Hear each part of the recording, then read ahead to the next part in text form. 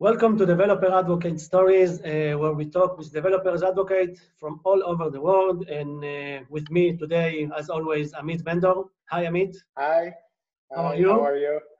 Good. I'm good, thank you. And we are in the first episode, and what are we doing now? What are we talking about?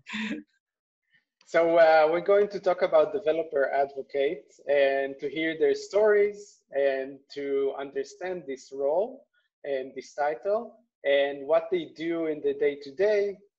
Yeah.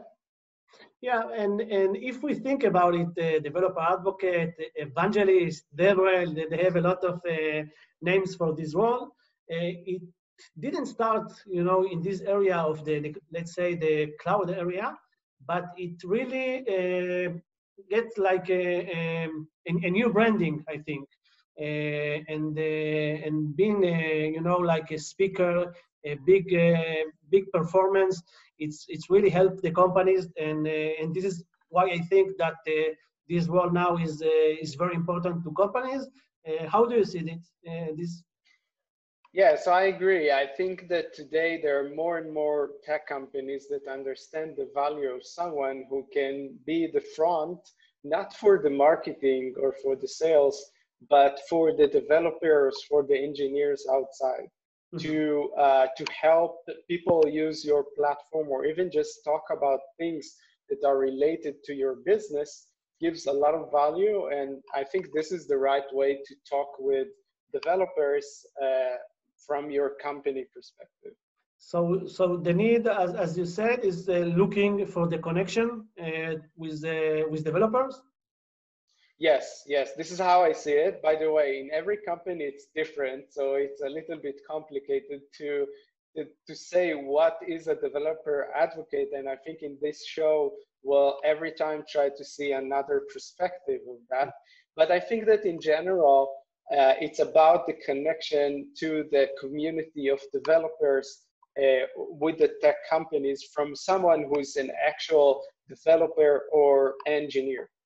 Yeah, and that is one thing that I think that changed in the last few years, understanding that developers are smart, you cannot you cannot sell them as easy as you can, sometimes to people that do not understand, do not use the service, the products. So I think that this is something very important that companies understand.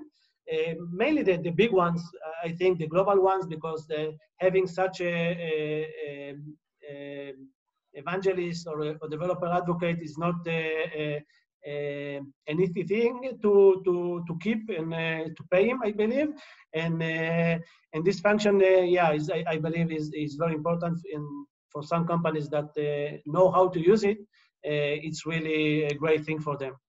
Yeah.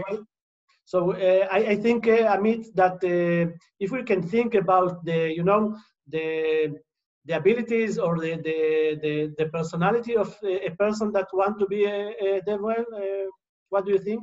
Yes.